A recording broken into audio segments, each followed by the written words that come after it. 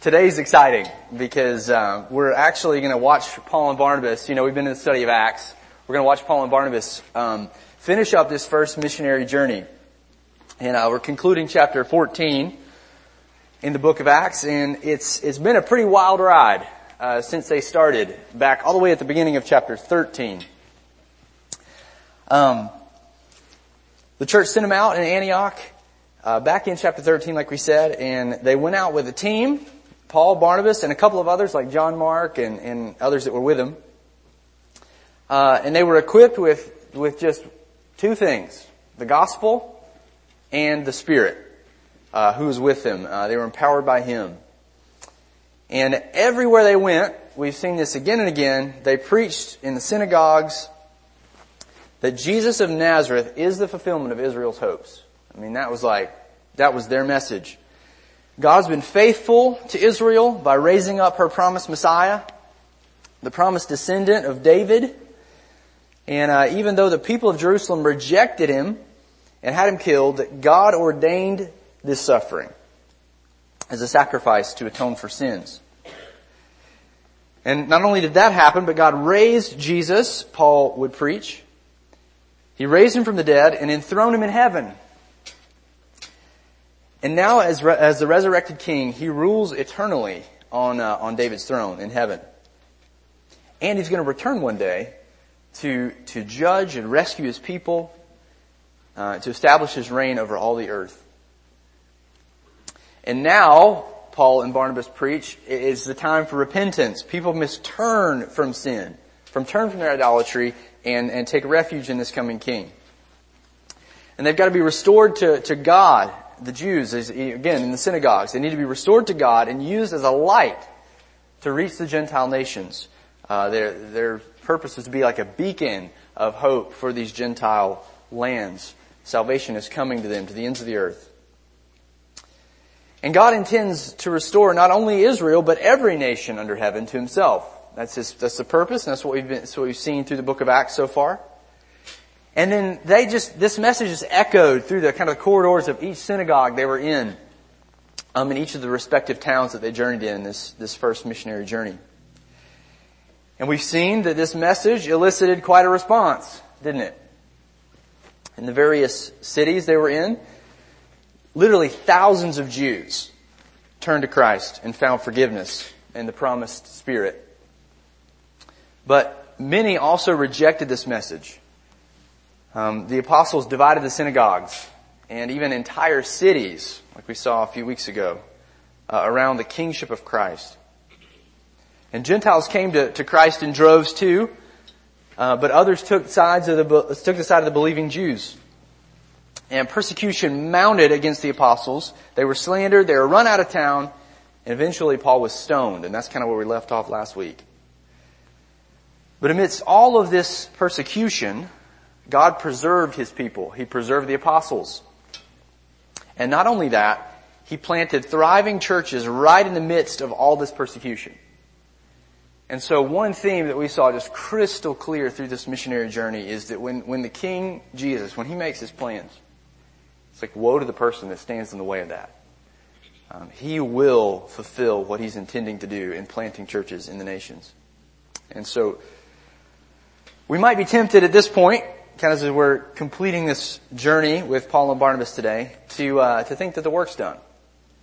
Okay, churches have been planted, right? There's lots of people converted in each of the cities that they went to.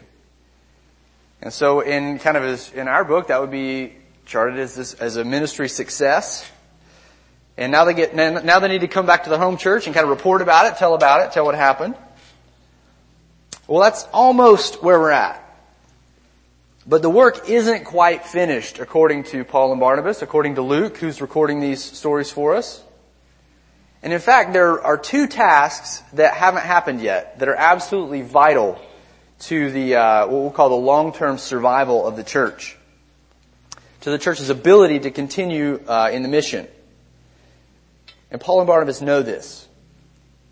And that's why they risk life and limb to get back to these churches. So, as we're kind of working through this first missionary journey, here's, where we've been. They were commissioned for the work in chapter 13. They went to Cyprus. This is our review. Antioch, Iconium, the cities of Lycaonia. Now today we're going to see that they complete this work. They finish it up with these two vital tasks, and they return to Antioch to give a report to the churches. And so, before the missionary work or the mission is considered finished, Paul and Barnabas must carry out two final tasks. They're vital to the long-term health of the church, and they're incredibly important for us to observe today. And we're gonna flesh out some implications from these tasks. And so, just, if you're not already there, you can turn to chapter 14. And, this first vital task is, what we'll say, we'll frame it up like this. They must strengthen the churches with a theology of suffering. Paul and Barnabas must strengthen the churches with a theology of suffering. Look in verse 20 of chapter 14. I'm going to pick it up in the previous story. It says, "But when the disciples gathered about Paul," this is after he was stoned, "he rose up and entered the city, and on the next day he went with Barnabas to Derbe." That's the second city of Lycaonia. In verse 21 is where our text begins today. "When we had preached the gospel to that city and had made many disciples, they returned to Lystra and to Iconium and to Antioch, strengthening the souls of the disciples, encouraging them to continue in the faith, and saying that through many tribulations we must enter the kingdom of God." So they must strengthen the churches with a theology of suffering. That's this task that's got to be done before they can check the mission box off, or the first of two. And so Paul's first task is to put some spiritual steel in the backbone of these young churches. And they go back, Luke says, specifically to strengthen them. To endure persecution. That's the idea. Paul knew that these young churches may not understand what to do with the trials that they encounter. And so he provides what we'll call a theology of suffering for them. And now Luke's just given us a thumbnail sort of sketch, a little summary version of this theology of suffering, saying through many trials we must enter, or through many tribulations we must enter the kingdom of God. So it's just sort of a thumbnail sketch, but it's packed with significance, as we're going to see. And so, like you know, in this story, we kind of just parachuted you in, but they come from Iconium. Paul's just stoned there. The Lord revives him. He goes back into the city, encourages that church, and then he goes on to Derbe, kind of the last stop in this journey that they've taken all the way to Derbe. And they arrive there, Luke says, and they make many disciples. It's sort of just this passing phrase. Like, yep, that happened. They made a large number of disciples in Derbe. Pretty par for the course. And now they're going to return, Paul says, to these three areas that he just was in. These three cities. To Iconium, to Lystra, and then to Antioch. And now this is intentional. Paul's returning to the three cities where he experienced persecution. Right? The persecution started in Antioch. And that's kind of that first city where the apostles were run out of town, literally. And so in all these cities, they've experienced persecution. That's super significant because Paul is coming back now to really establish these churches, because these churches are going to face the similar kinds of persecution that he faced. And this really highlights Paul's shepherding concern. Paul's shepherding concern for these churches. Paul was willing to put himself at a high level of risk to get back to these people and shepherd them in faith.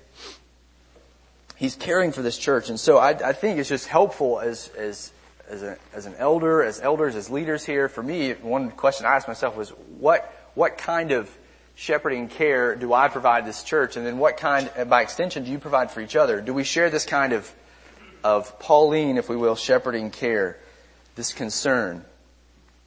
And so just incredible concern for the church that we see here, just putting himself in harm's way to get back to them. So how in particular does Paul provide this spiritual strength to these disciples? What does the text say?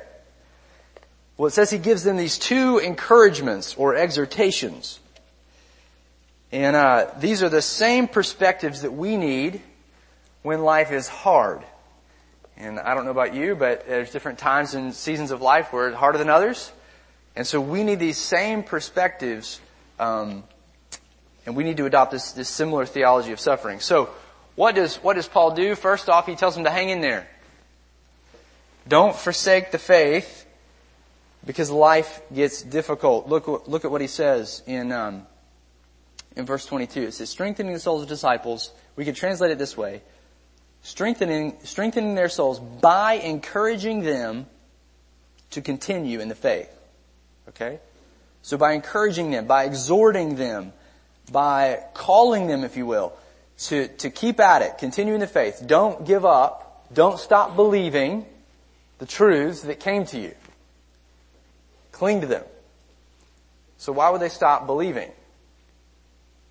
Because they were getting hunted down for it. It was hard. It was difficult. So is this really the right path? So Paul's saying, no, don't stop. Hang in there. Keep believing. And he also tells them that a sort of a second exhortation or encouragement. He tells them that tribulations are the necessary prerequisite for entering the kingdom. Suffering or trial is the necessary prerequisite in order to enter the kingdom. So look at what he says there. Strengthening the souls of the disciples by encouraging them to continue in the faith and saying that through many tribulations we must, catch that word, we must enter the kingdom of God. And so Paul is just reworking their expectations here, isn't he? Tribulation, suffering, is part of being a disciple of Christ. And this is the pathway to enter into the kingdom. It means you're on the right track, in other words. It means that you're headed toward the kingdom. And so, this isn't new to us in the Gospel or in the book of Acts or in the Gospel of Luke beforehand. Jesus has already warned his disciples about this. So, I just got it up on the screen for you here. Look in Luke 21. You don't have to turn there. You can just follow along on the screen. This is in the midst of Jesus teaching about what's to come. This sort of end time, tribulation that's coming. And Jesus says in verse 12, but before all this, they will lay their hands on you, the disciples, and persecute you, delivering you up to the synagogues and prisons, and you will be brought before kings and governors for my name's sake. This will be your opportunity to bear witness, so there's an evangelistic element to the persecution. Settle it therefore in your minds, not to meditate beforehand how to answer, for I will give you a mouth and wisdom, which none of your adversaries will be able to withstand or contradict. You will be delivered up, even by parents and brothers and relatives and friends. And some of you they will put to death. We saw that with Stephen. You will be hated by all for my name's sake, but not a hair of your head will perish. Now wait a minute. You said that some of them are going to die. He's talking about eternal life here. By your endurance, meaning if you keep at it, right? What Paul said, keep believing the faith. By your endurance, you will gain your lives, meaning eternal life in the coming kingdom, the resurrection life that's coming. And so, this temporary life is full of tribulation, he says, for the disciples. And in particular for them, they have this unique ability to bear witness during this time, witness to God's power. And as suffering happens and the witness continues and the churches are planted, that just brings God all the more glory and shows that the gospel is that much more true as God continues to establish this in the midst of difficulty. And so not only does Jesus warn his disciples about this, kind of putting this in their minds, he also models it for them. So in his own life, suffering preceded his glory. Suffering preceded the kingdom. And here's what he says. You know, the disciples on Luke 24 are all discouraged because their king had been killed, and rightly so. And so Jesus kind of comes to them in sort of camouflage, and he interprets for them really the significance of the death and resurrection of the Messiah. And he said to them in verse 25, "O foolish ones and slow of heart to believe all that the prophets have spoken. Was it not necessary," same word as in our text, "was it not necessary that the Christ should suffer these things and then enter into His glory. And glory is a reference for the kingdom or kingship. And beginning with Moses and all the prophets, He interpreted to them in all the scriptures the things concerning Himself, particularly His suffering and His resurrection and how those fulfill Scripture. And so, my only point here that I'm trying to make is that Jesus modeled this suffering before the kingdom, and He's calling His disciples that they're going to experience the same kinds of things. And Paul here in our text is sort of an extension of this chain. He's saying, okay, not only is it for Jesus, not only is it for church leaders, but it's also for the church. Right? You see that connection? It's for the church. So through many trials, we must enter the kingdom. It's for all of us. And so just to put it succinctly, trials are necessary because they're God's choice instrument in conforming you to Christ. Trials are necessary. Difficulty in life is necessary because it's Christ's choice instrument in conforming you to Himself. It's His choice instrument in displaying His great grace and power in your life. It's His choice instrument in causing you to bear more fruit. Kind of the pruning imagery of John 15. The painful pruning, but it yields more fruit as a result. And the trials can range from these inconvenient circumstances, kind of the daily irritations, you know what I'm talking about? All the way to these soul-rending trials that are incredibly painful. You may never rid yourself of the pain in this life. And so the trials can take any form or fashion from the most insignificant to the most significant. And Jesus says we should expect them all. And Paul echoes the same thing. And so, oftentimes though what happens in the church is that there isn't a theology of suffering. There's another message being taught that Christ has a wonderful plan for your life. And He does have a wonderful plan for your life. It's His sovereign plan that includes suffering, right? And so, and a lot is at stake in the church if we neglect this truth, this doctrine. A lot's at stake. And so I just want to highlight a few things that are at stake if we neglect this theology of suffering. Okay? A few things that are at stake if we neglect this theology of suffering in the church. So at best, we're not ready for the trials. We're surprised. What do I mean by at best? Well, at best meaning like this is the best case scenario for us if we don't have a theology of suffering. That we're just surprised when life is hard. We're caught off guard because we don't see it coming. We don't expect it, and so we definitely don't think that God would bring that trial on us for our good. That's not in our thinking, okay?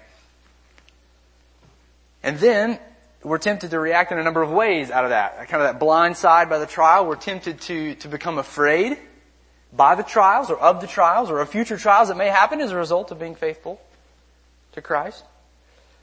And so what happens in that fear, out of that fear, is that we start living calculated lives, the lives that are insulated.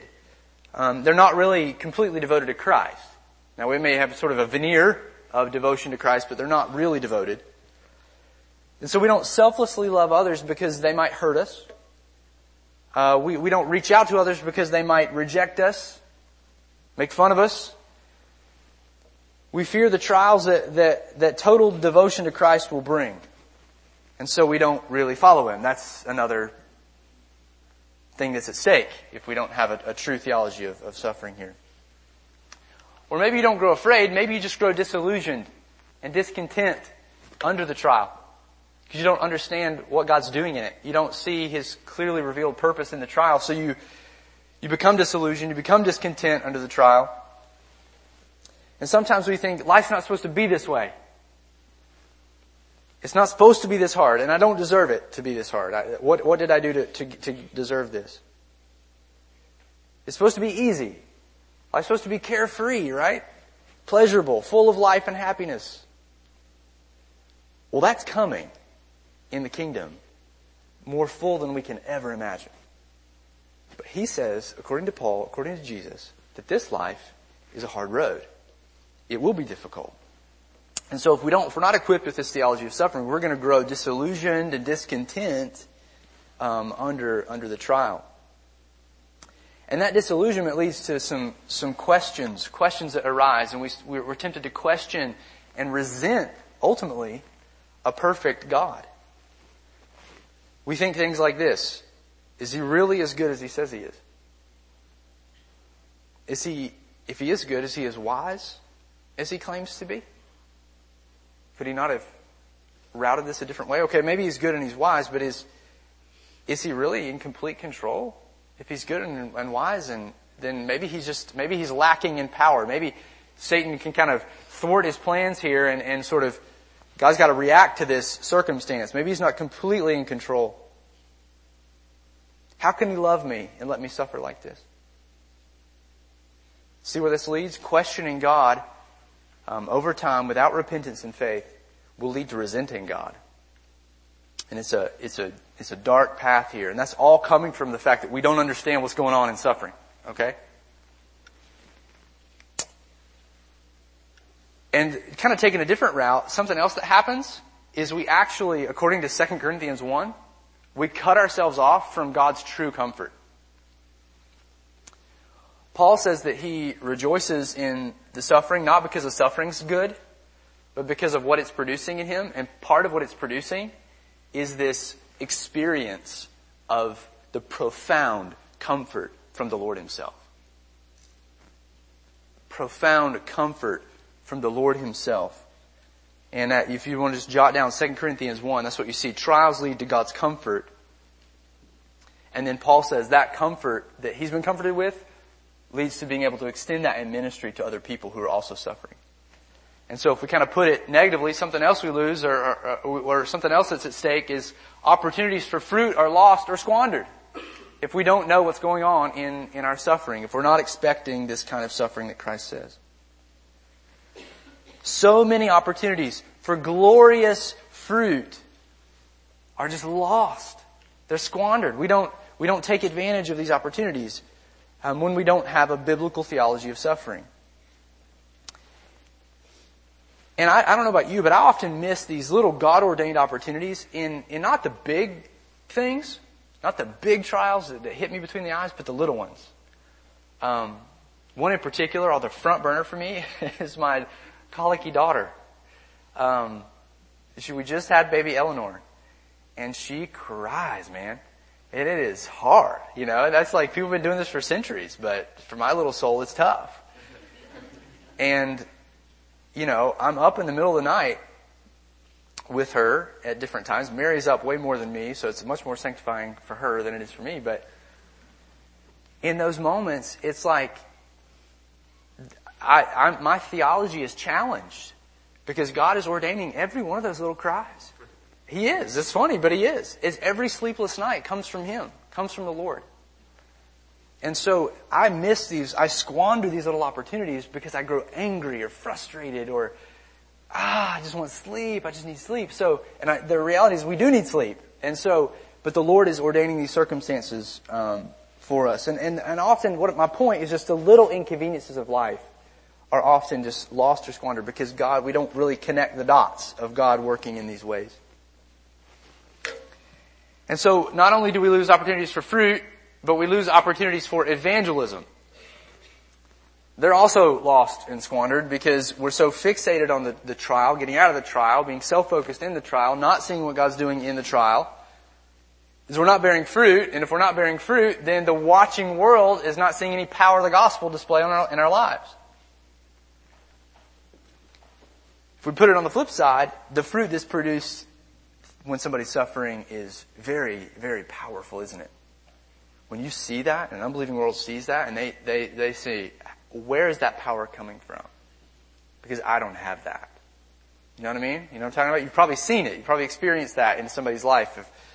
Where you just see joy and sustaining grace in somebody's life because they're submitting to God in the trial. So, opportunities for evangelism are lost or squandered. And then that leads to us just kind of summarizing here, just kind of putting it bluntly. We really can't help other people who are suffering if we're not equipped with a true theology of suffering. what ends up happening is we get offer people platitudes and kind of things that just sort of skim the surface of, these, he doesn't want this for you. It's like, is that biblical? Like, let's get to it. Let's look at what God says about the trial and actually see what He's aiming to produce in this. And so we can't help others if we don't know what God's doing. And ultimately, and at worst, if we're not ready is the best case scenario, and the worst case scenario is down here 9 and 10, we ultimately, trials lead us to fall away from the faith, which we know that it would prove that we were never of the faith. So that's like the soil, the parable of the soils, where the gospel takes root. The roots don't go very deep, and the trials come, and it scorches the plant, and the plant dies. And so trials are serious, and it's important to know what God's doing in them.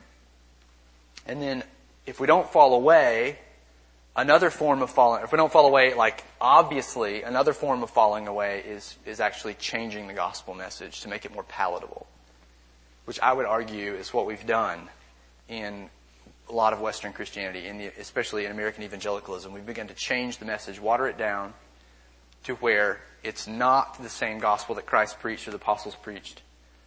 And as a result, it's not as confrontational. It doesn't evoke as much pain or suffering. But that's a form of falling away from the faith, I would argue. And so those are the worst case scenarios if we're not. That's what's at stake without this theology of suffering. And Paul knows that, guys. So Paul plants these churches, and he doesn't just go back to Antioch and say, look how great this is. Paul goes back to these churches to make sure they understand that it's through many tribulations we must enter the kingdom of heaven, the kingdom of God. So incredibly, incredibly important. And so one little key question here that I like to ask myself in these moments, maybe in the middle of the night with a crying baby, is what fruit does God want to produce in me in this trial? Okay? If I know that's His objective, and that God loves me, He's in complete control, He's good, I'm not going to doubt those things. So, okay, all those are true, yet here's this painful circumstance. This difficult circumstance. So what is God trying to do with my heart in this circumstance? And so, to continue our illustration with the crying baby, I can either get frustrated and be sour in the middle of the night, or I can let this thing turn, and I'm still working through this, guys, and be fruit producing. So like, being patient, cultivating that in my heart, cultivating a love for my wife if she is overwhelmed and I want to get sleep, so I need to get out of bed and like come over there to her and serve her, pray with her, help her think this thing through, just be there to listen with her. Like, that's fruit, guys. Like, those are good things that God is wanting to produce in my heart through this circumstance. And so we can be like a fruit-bearing tree. So what fruit does God want to produce in me through this trial? And that fruit is going to just rebound to His glory. And we're going to experience, as we experience the sufferings of Christ, we also experience His fellowship and His, just the glory of the resurrected life. And so that's just a key question that I try to ask myself in the midst of a hard circumstance. So there's a lot at stake here. This is our first point. They must strengthen the churches with the theology of suffering. That's their first final task. And then their second one, and we'll just skim through this real quick. They must transition the churches to elder leadership. They must transition the churches to elder leadership. Look in verse 23. And when they had appointed elders for them in every church with prayer and fasting, they committed them to the Lord in whom they had believed. So what we see here is Paul's not done. The mission isn't complete until he's able to transition them over to a plurality of elders that are leading and governing that church, each of those churches. So the language is pretty specific. It says that he appoints elders plural, so there's a number of men in every church, in each of the churches. And so there's church in Antioch, church in Iconium, and all those churches have a plurality, meaning just there's more than one leader in those churches. There's a plurality of leaders. And so Rich just preached a great message on this like 3 weeks ago. And so I'm not going to reinvent the wheel here. Just go back and listen to that message about elders and church leadership. Just a few quick things to add. This term elder is not new. It would have been recognized in the world that Paul and Barnabas were living in. So, all the way to Egypt, the Greeks, everybody, not just Jewish, understood this word for elder to mean leader. Like leader in the community, leader in the politics and whatever it is. The elder kind of represented the wisdom and the maturity of typically older men. And so, and then it has a background in Judaism as well. The leaders of the synagogues were called elders. That's not all they were called, but that was a key phrase. So, I think the church has adopted this terminology for its leaders. And this is the number one title for a church leader in all of Scripture. So we call ourselves pastors, and we kind of use that term a lot, and that's fine. That's a biblical title too. It's used like twice. Elder is used almost everywhere. And so, that's the typical term, and it's the leader of leaders of the congregation. So, Paul's transitioning them over. You can write down Acts 20 for further study. To look at, if we're just staying in the book of Acts, if you look at what Paul teaches to these elders, what their responsibilities are, how they're to carry those things out. And if you just want to summarize it, model the Apostle Paul. I mean, that's really the summary of Acts 20. Just act like me as I act like Christ. That's the idea. And so, I just want you to see that before they commend this church, meaning that before they sort of set this church and sort of take their hands off and say, okay, Lord, we commend this church to you. Before they do that, they appoint elders. They appoint these leaders in the church. And so, just a few implications from this is without healthy, recognized elder leadership, the church is in danger. Does that make sense? You see that? Paul didn't want to just leave the church without leadership and say, mission's done. The church is in danger. And so, stating it in reverse, the church is protected and strengthened when these kinds of leaders are in place. And I think this is one reason that we can celebrate 75 years of ministry at Timberlake. I mean, that is significant, guys. 75 years of one church, one place, striving after the gospel, and I think just because a history of faithful leadership. So that's one implication. Another one is that missions, when we think about missions, it's not finished until churches are transitioned to a plurality of elders. So that means that any missions plan or missions model that doesn't include raising up elders and installing them isn't a complete mission strategy. Make sense? It's not complete mission strategy. So there's a lot of good stuff going on in the world and different things, but if we look at Scripture, it's got to include, or at least have a plan to include down the road, a faithful plurality of elders in the church. Without it, the church is in danger. And then just one final implication. By the way, I included that implication for any of you who are thinking about missions, okay? And just interested in that, and because there's a plethora of missions teaching out there that's nuts, okay? And so let's just root ourselves in Scripture and trust God to bless that. And so, final implication here is that churches need just more than just one senior pastor, kind of in quotes. Not more than one senior pastor. Churches need more than just a senior pastor. That's a better way to say it. In order to lead and shepherd and care for the church as Christ would have us do. Now, why is that important? Why do I bring that out? Well, because there's a lot of people in the church, right? A lot of souls to care for. And one man can't possibly do all that.